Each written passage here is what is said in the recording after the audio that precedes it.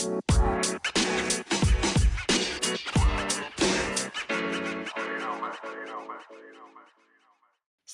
the first four games of the season are done and dusted. How would you rate the start? Are you happy? Are you sad? Are you disappointed? It's had its ups and downs for sure. Let's just leave it at that for the moment. But before we head off on international duty, we are, of course, going to look at our game against Bristol City, the team who have conceded the most goals so far this season. And, thinking surely with our exceptional attacking options, it was going to be a walk in the park for us, right? Well, if you watch Arsenal this season, you know it would not be that easy. Hello and welcome back to Ladies in Red, an Arsenal Women's podcast. We're going to take a look at some general news regarding Arsenal, discuss the upcoming international break, and some other major talking points in the world of women's football. But first and foremost, of course, let's take a look at that game against Bristol. So, as we mentioned last week, this is, of course, one of those must-win games of the season for us. Not just because we haven't had the best start, let's not go into too much detail about that now, but also given Bristol's recent results. It was a great opportunity for us to improve our goal difference, which, of course, last season was a very important factor in us qualifying for Champions League place. For a Champions League place. The chance to qualify for the Champions League is what I'm trying to say. Bristol City, look, newly promoted into the league. They have been in the WSL before. They were relegated in the 2021 season to the Women's Championships. In their first season there, they finished third and they were promoted last season. That was their first ever league title. That being said, top tier hasn't been that easy for them. They've failed to pick up any points from their opening games, which we've also discussed. That being said, taking on Arsenal at home was never going to be an easy feat, but given the weaknesses and the vulnerability that we've shown, I think any team would be looking to take this opportunity to exploit that and to go up against Arsenal. Let's take a look at the team that we fielded, shall we? We went back to the back four, which I was calling for in our last episode. Zinsberger was back in goal. We had a very solid defence of Steph Catley on the left with Maritz on the right. And then we had Wubenmoy and Codina making her second start for the Arsenal as our centre-back pairing. Midfield, we had Liavalti. Palova was back in, which I was delighted to see, and Kim Little.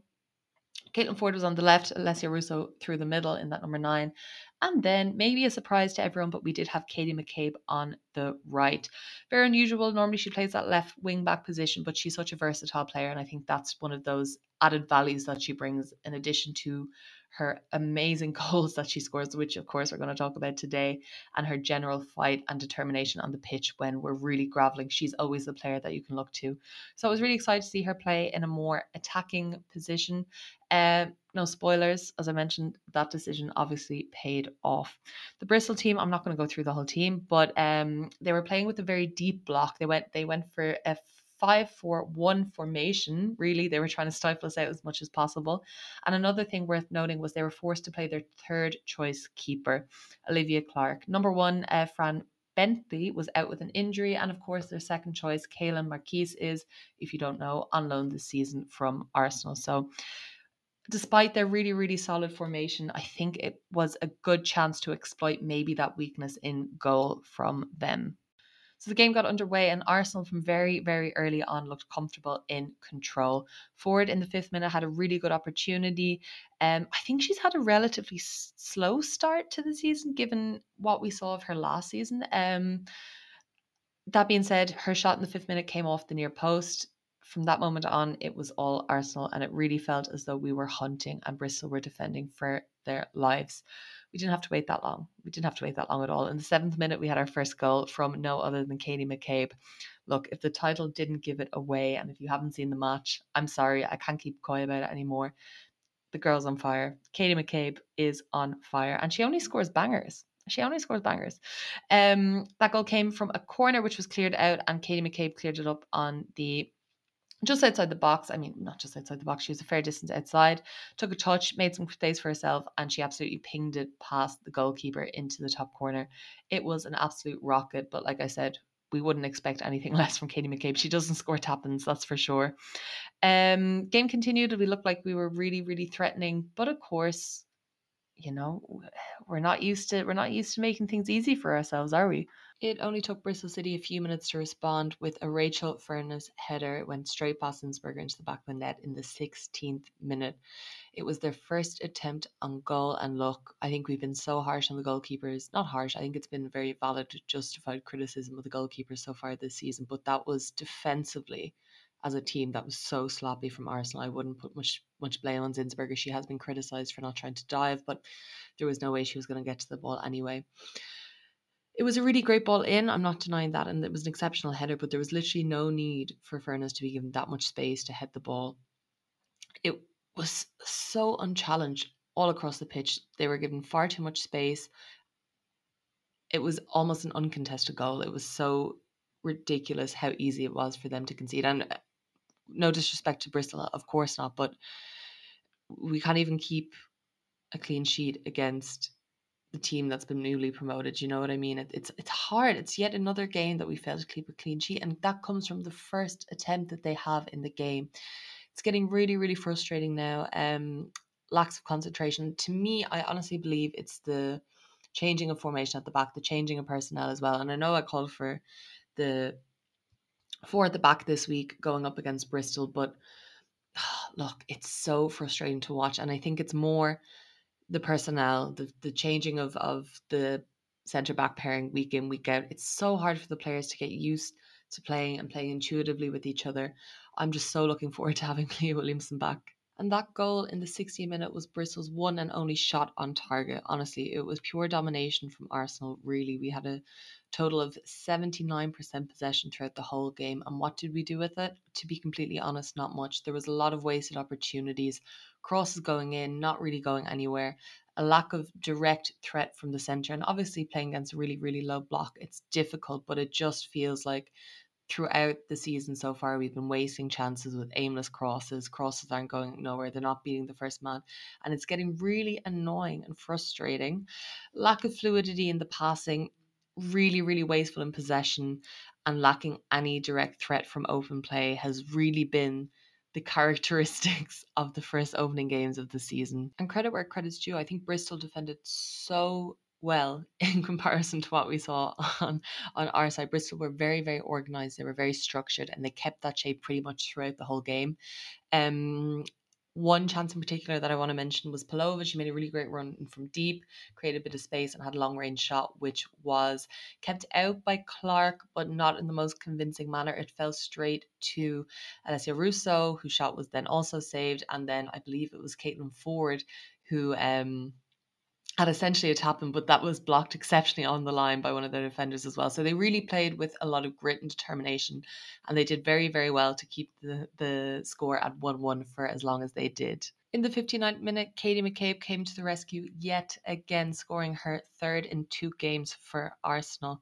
Came from another corner, which actually was won because of a long range shot from her. The goalkeeper pushed it out, and it was pretty similar to her first goal. It was a ball in, header away. She was inside the box this time around, and it was a lovely clean finish. And I mean, there's nothing more you can say. I'm really, really impressed with her in that role. It's so hard with Beth Mead coming back.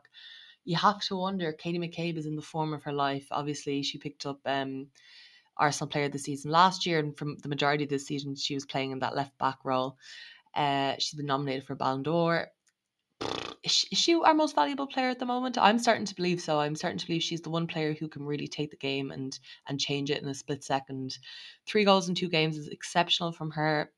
And like I said, they've all been bangers. If anything, her second goal on Sunday was the least impressive of them all, and it was a volley. So, do with that information what you will. Big up Katie McCabe. Where would we be without you? The game ended 2-1, but let's just have a look at some of the subs who came on. This is another major talking point of the game. In the 76th minute, we had a double substitution. Leah Cadena, centre-back, was taken off for Beth Mead, who's making her second return following her ACL injury, and Victoria Palova was replaced by Manham. Had Katie dropping back from that right-wing position where Beth Mead was now playing, she went back to left-back, and Catley dropped into that left centre-back position alongside Wooba Moy. So it was quite interesting to see. I thought it was a pretty interesting substitution in the sense that we were so dominant, and I think we probably could have afforded to go to a back 3 in this situation. But I suppose considering what had gone on in the first few minutes, all it takes is a moment or a lack of concentration to concede, and that's certainly not what we needed at this point. We wanted more goals. That's why we're bringing on Beth Mead and Manon. In the 90th minute, Alessia Russo came off, and on came the GOAT, Viviane Miedema. How good was it to see her back? Obviously, another one of our ACL injuries, who has missed over 300 days of football. Some of her stats are absolutely outrageous. She's renowned as one of the greatest strikers in the women's game, and it's not a title that comes lightly to her. She has the most goals in WSL history with 74. She's the most goals in a single WSL season with 22, and the most goals in a single WS game with 6. Since the age of 22, she has also held the record for the most goals scored at international level for the Netherlands, more than any player, including men and women. She is a different level. So to have her back on the pitch, it is incredible, especially in this time of our desperation for goals. Obviously, it's probably going to take a bit of time for her to get back in, but it was so great, and we could see her work her magic in extra time. She got the ball, and she's so much more than a goal scorer as well. She's so creative off the ball. She plays it really, really well. She picked up the ball, stunning through pass for Beth Mead, which was what we were crying out for all game. But unfortunately, that didn't find the back of the net. A bit of a sloppy touch from Beth, but again, she's only coming back. We can't be too harsh on her. It was a split second away from being one of the most beautiful, poetic moments of all time in terms of women's football. But look, it's just so great to have her back on the pitch. And we're 2 for 4 out of our ACL injuries from last season. That's something to smile about. We have to take the wins when we can. But look, at the end of the day, this was another win for us against Bristol. We came away 2-1 victors over them. We made life very difficult for ourselves considering the domination. As I mentioned, we had 79% possession. We had 18 shots in total in comparison to their 1. We had 16 corner kicks. They had none. And we forced 8 goalkeeper saves. They didn't get any, but unfortunately, we also didn't keep the clean sheet. For me, easy decision. Player of the match has to be Katie McCabe, but honourable mention to Viv Miedema, who, wow, it is so great to have her back and part of the matchday squad. Overall, I think we're going to look at this game as pretty much an opportunity wasted. Yes, we came away with 3 points, and I know Bristol defended very, very well, but you cannot tell me that we don't have enough creativity to break down low blocks like that. We do. We have it in abundance. It's just not clicking attackingly for us at the moment. It's going to come, I'm sure it is. Look at the players we've got coming back. Look at the players we have on our bench. It's just trying to figure out the best combination of players, using players who are in form, using them in their best positions. But overall, I am slightly disappointed that we didn't come away with a slightly better goal difference. This is one of those opportunities where we could have worked and gained a bit of an advantage in terms of goals for us. Look, we need to work defensively as well. And I think it's just so frustrating because obviously the change in personnel isn't helping, but who is our best centre back pairing right now? I'm starting to think it's Beattie and Moy, but obviously the players that we got in over the summer, they need the opportunity to come in, and we don't have, we didn't have an extensive friendly period over the summer, period for friendlies to be played, given how quickly the WSL started after the World Cup, obviously with those Champions League games as well in the middle of that. It's been crazy. It's been really, really hectic. So I understand where Ida Vel's coming from, trying to, blood in the players, the new players, trying to find that best centre back pairing. Obviously, when Leah Williamson's back, it's going to be a different story. It's who's playing with her. But at the moment, it's really tough. And I think the sooner we get that issue sorted, the more goals we're going to feel, able to score going forward. Because at the back, there's no creative play. There's no real sense of, okay, let's attack, let's use this opportunity. It's very static and it's very, very limited in what we feel we're able to risk going forward at the moment. And that's an issue that we need to look at. Let's have a look at the other results in the WSL from this weekend just gone. Obviously, we came away 2-1 winners over Bristol. The West Ham Liverpool game ended 1-1. Chelsea bet Brighton at home 4-2. Manchester United won against Everton away from home. They managed to put a whopping 5 goals past Everton. Very impressive result. Manchester City ended Leicester City's undefeated run.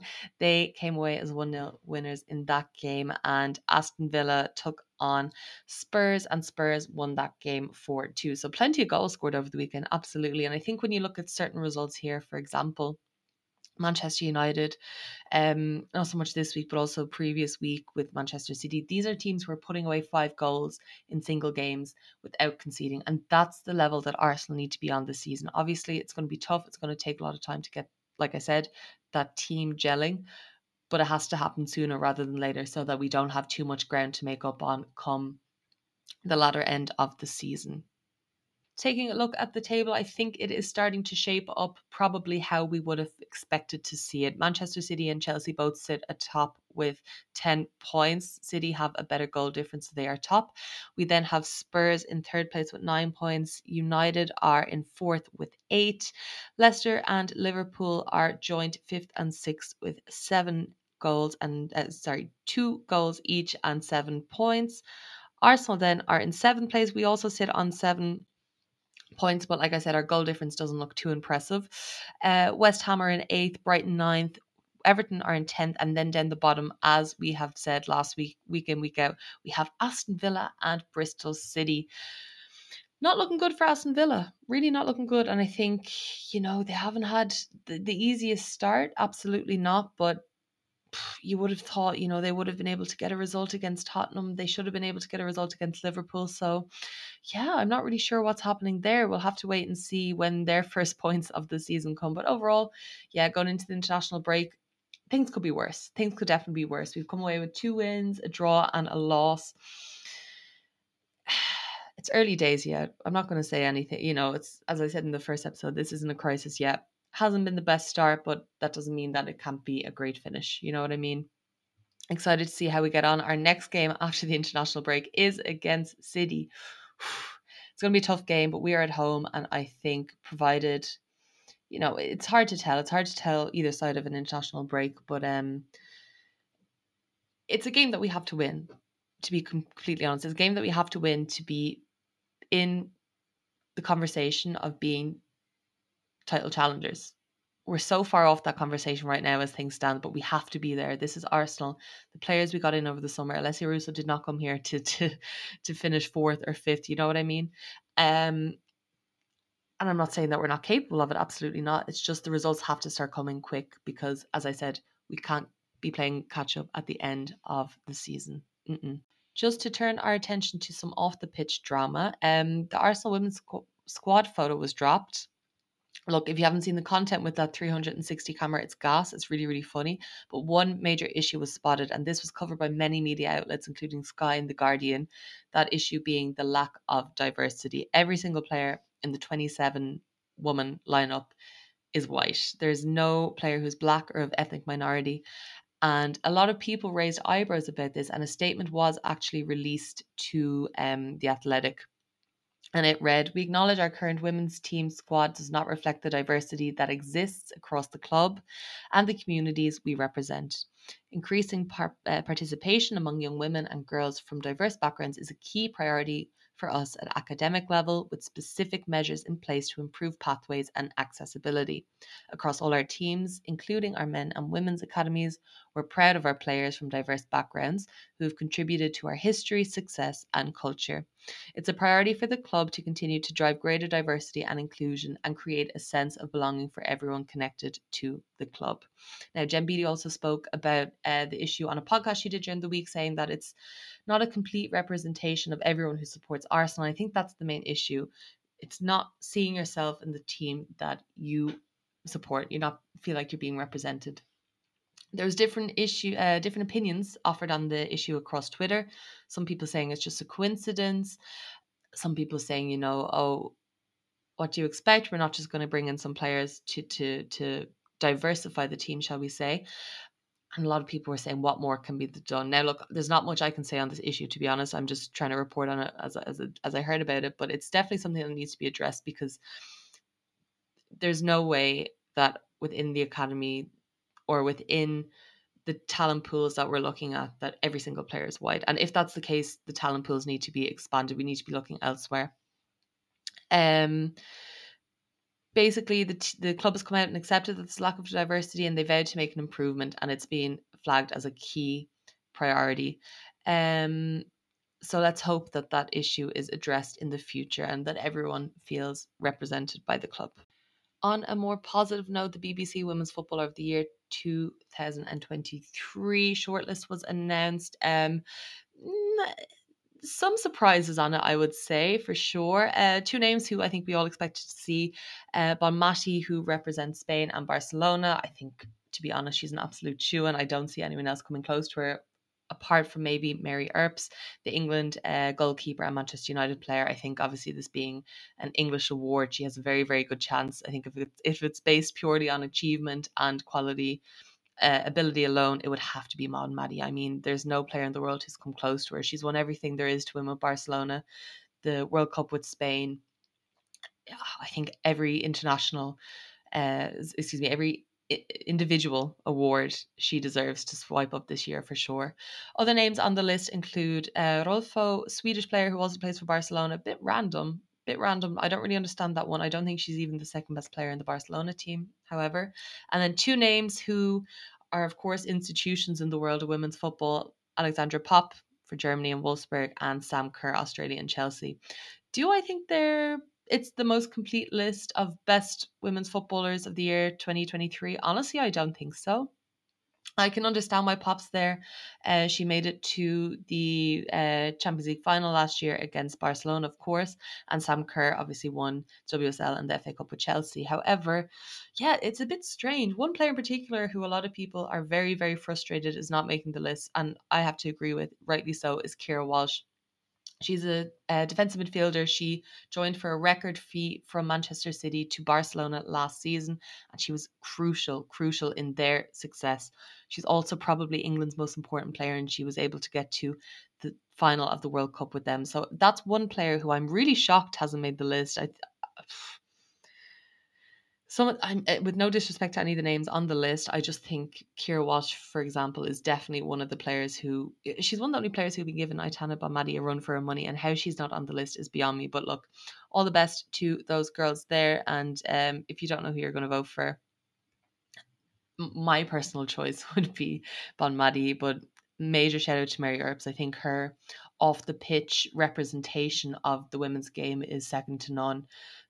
Apart from that, the Champions League group draw has also been made. We have four groups of four. I'm just going to go through them very, very quickly. In Group A, we have Rosengrad, Barcelona, Benfica, and Eintracht Frankfurt. Pretty decent group. I think Barcelona will definitely qualify out of that, most likely with Frankfurt. Group B, we have Slavia Praha, Lyon, Simpoten, and Bran.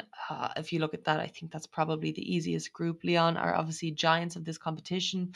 I see them easily qualifying, and to be honest, I couldn't make a second guess as to who else will get out of that group. Group C is slightly more competitive. There we have Bayern Munich, we have PSG, Ajax, and Roma. I think Bayern and Paris are probably the two who are going to qualify out of that. And then Group D, in my opinion, is probably the group of death. We have here Chelsea, Hacken, Paris FC, who put out both Arsenal and Wolfsburg in their Champions League qualifying journey so far this season, and Real Madrid. It's a tough one. I think initially looking at that, you would think Chelsea and Real Madrid easy, but from what we've seen so far this season, there's no way you can roll out FC Paris. They've played 3 games against last season's Champions League semi-finalist Arsenal, and then 2-legged game against Wolfsburg, as I mentioned. It's so crazy. Look, they deserve to be there. I think everyone initially was a little bit shocked, but they've put in the performances to get there. It's going to be a tough group to get out of. I do think overall Chelsea and Real Madrid will probably have the squad depth and the experience to go through, but FC Paris are going to put up a hell of a fight. So look, it's really interesting. I think Group D is definitely the one to watch out for. Group B is definitely the weakest. I think a lot of teams will probably be looking at that saying, as Mark Skinner said, it's a bit of a joke that smaller teams are here and some of the English teams aren't. But look, that's just the way it is. All these teams have qualified fair and square to be there this year. And all we can hope for is next year that we have an expansion of the group, or, that you win your domestic league and qualify straight away. Whatever it is, this is what we're dealing with this year, and it's going to be good. I'm pretty happy with the draw. It looks very, very enticing so far. And just before we wrap up, let's take a quick look at the international break, this October international break. Who is going where? Well, we have Steph Catley, Caitlin Ford, and Kyra Cooney Cross, all flying back to Australia to play 3 very important games: Iran, the Philippines, and Chinese. And then if we look at Europe, who do we have there? Well, we have plenty of players here. We have Russo and Wubmoy, who are going to be playing for England against Belgium in the Nations League. All these matches in Europe are Nations League. Beth Mead is actually sitting this one out just to work on her match fitness and not throw herself into it too much. On the other hand, we have Viviana Miedema, who was also called up with Victoria Pelova for the Dutch in Group 1. They are going up against Scotland. We also have Zinsberg, who's been called up for Austria, Manum for Norway. Katrina Kuhl will be off playing with Denmark. And then we also have, of course, our Swedish girls, Illestadt and Blackstenius. They're actually going to be playing against Valti and Maritz for Switzerland. So it's going to be a battle of the Arsenal girls there. Leah Codina has also been called up for this Spanish squad. So the World Cup winners will be getting their Nations League campaign underway against Italy. And of course, we have Katie McCabe, Irish captain, who will be there for the girls in green captaining us against Albania. So in Europe, plenty of games to be watching, of course. The Canadian national teams are also in action this month. So Lacasse and Sabrina D'Angelo will be over there facing, of course, former gunner Rafaela, who I think it's fair to say we all miss so dearly this season. But anyway, look, best luck to all the girls on international break. Do us proud and please come back injury free. That's all we ask. Until then, probably take a bit of a break from, the match updates, that kind of thing, and have a look at some more general women's football things next week. That's my plan anyway. Let's see how that goes. But yeah, thank you so much for listening. I hope you enjoyed as always. Please listen, share, do whatever you need to do. And yeah, I look forward to the next already. Thank you so much and see you then. Bye.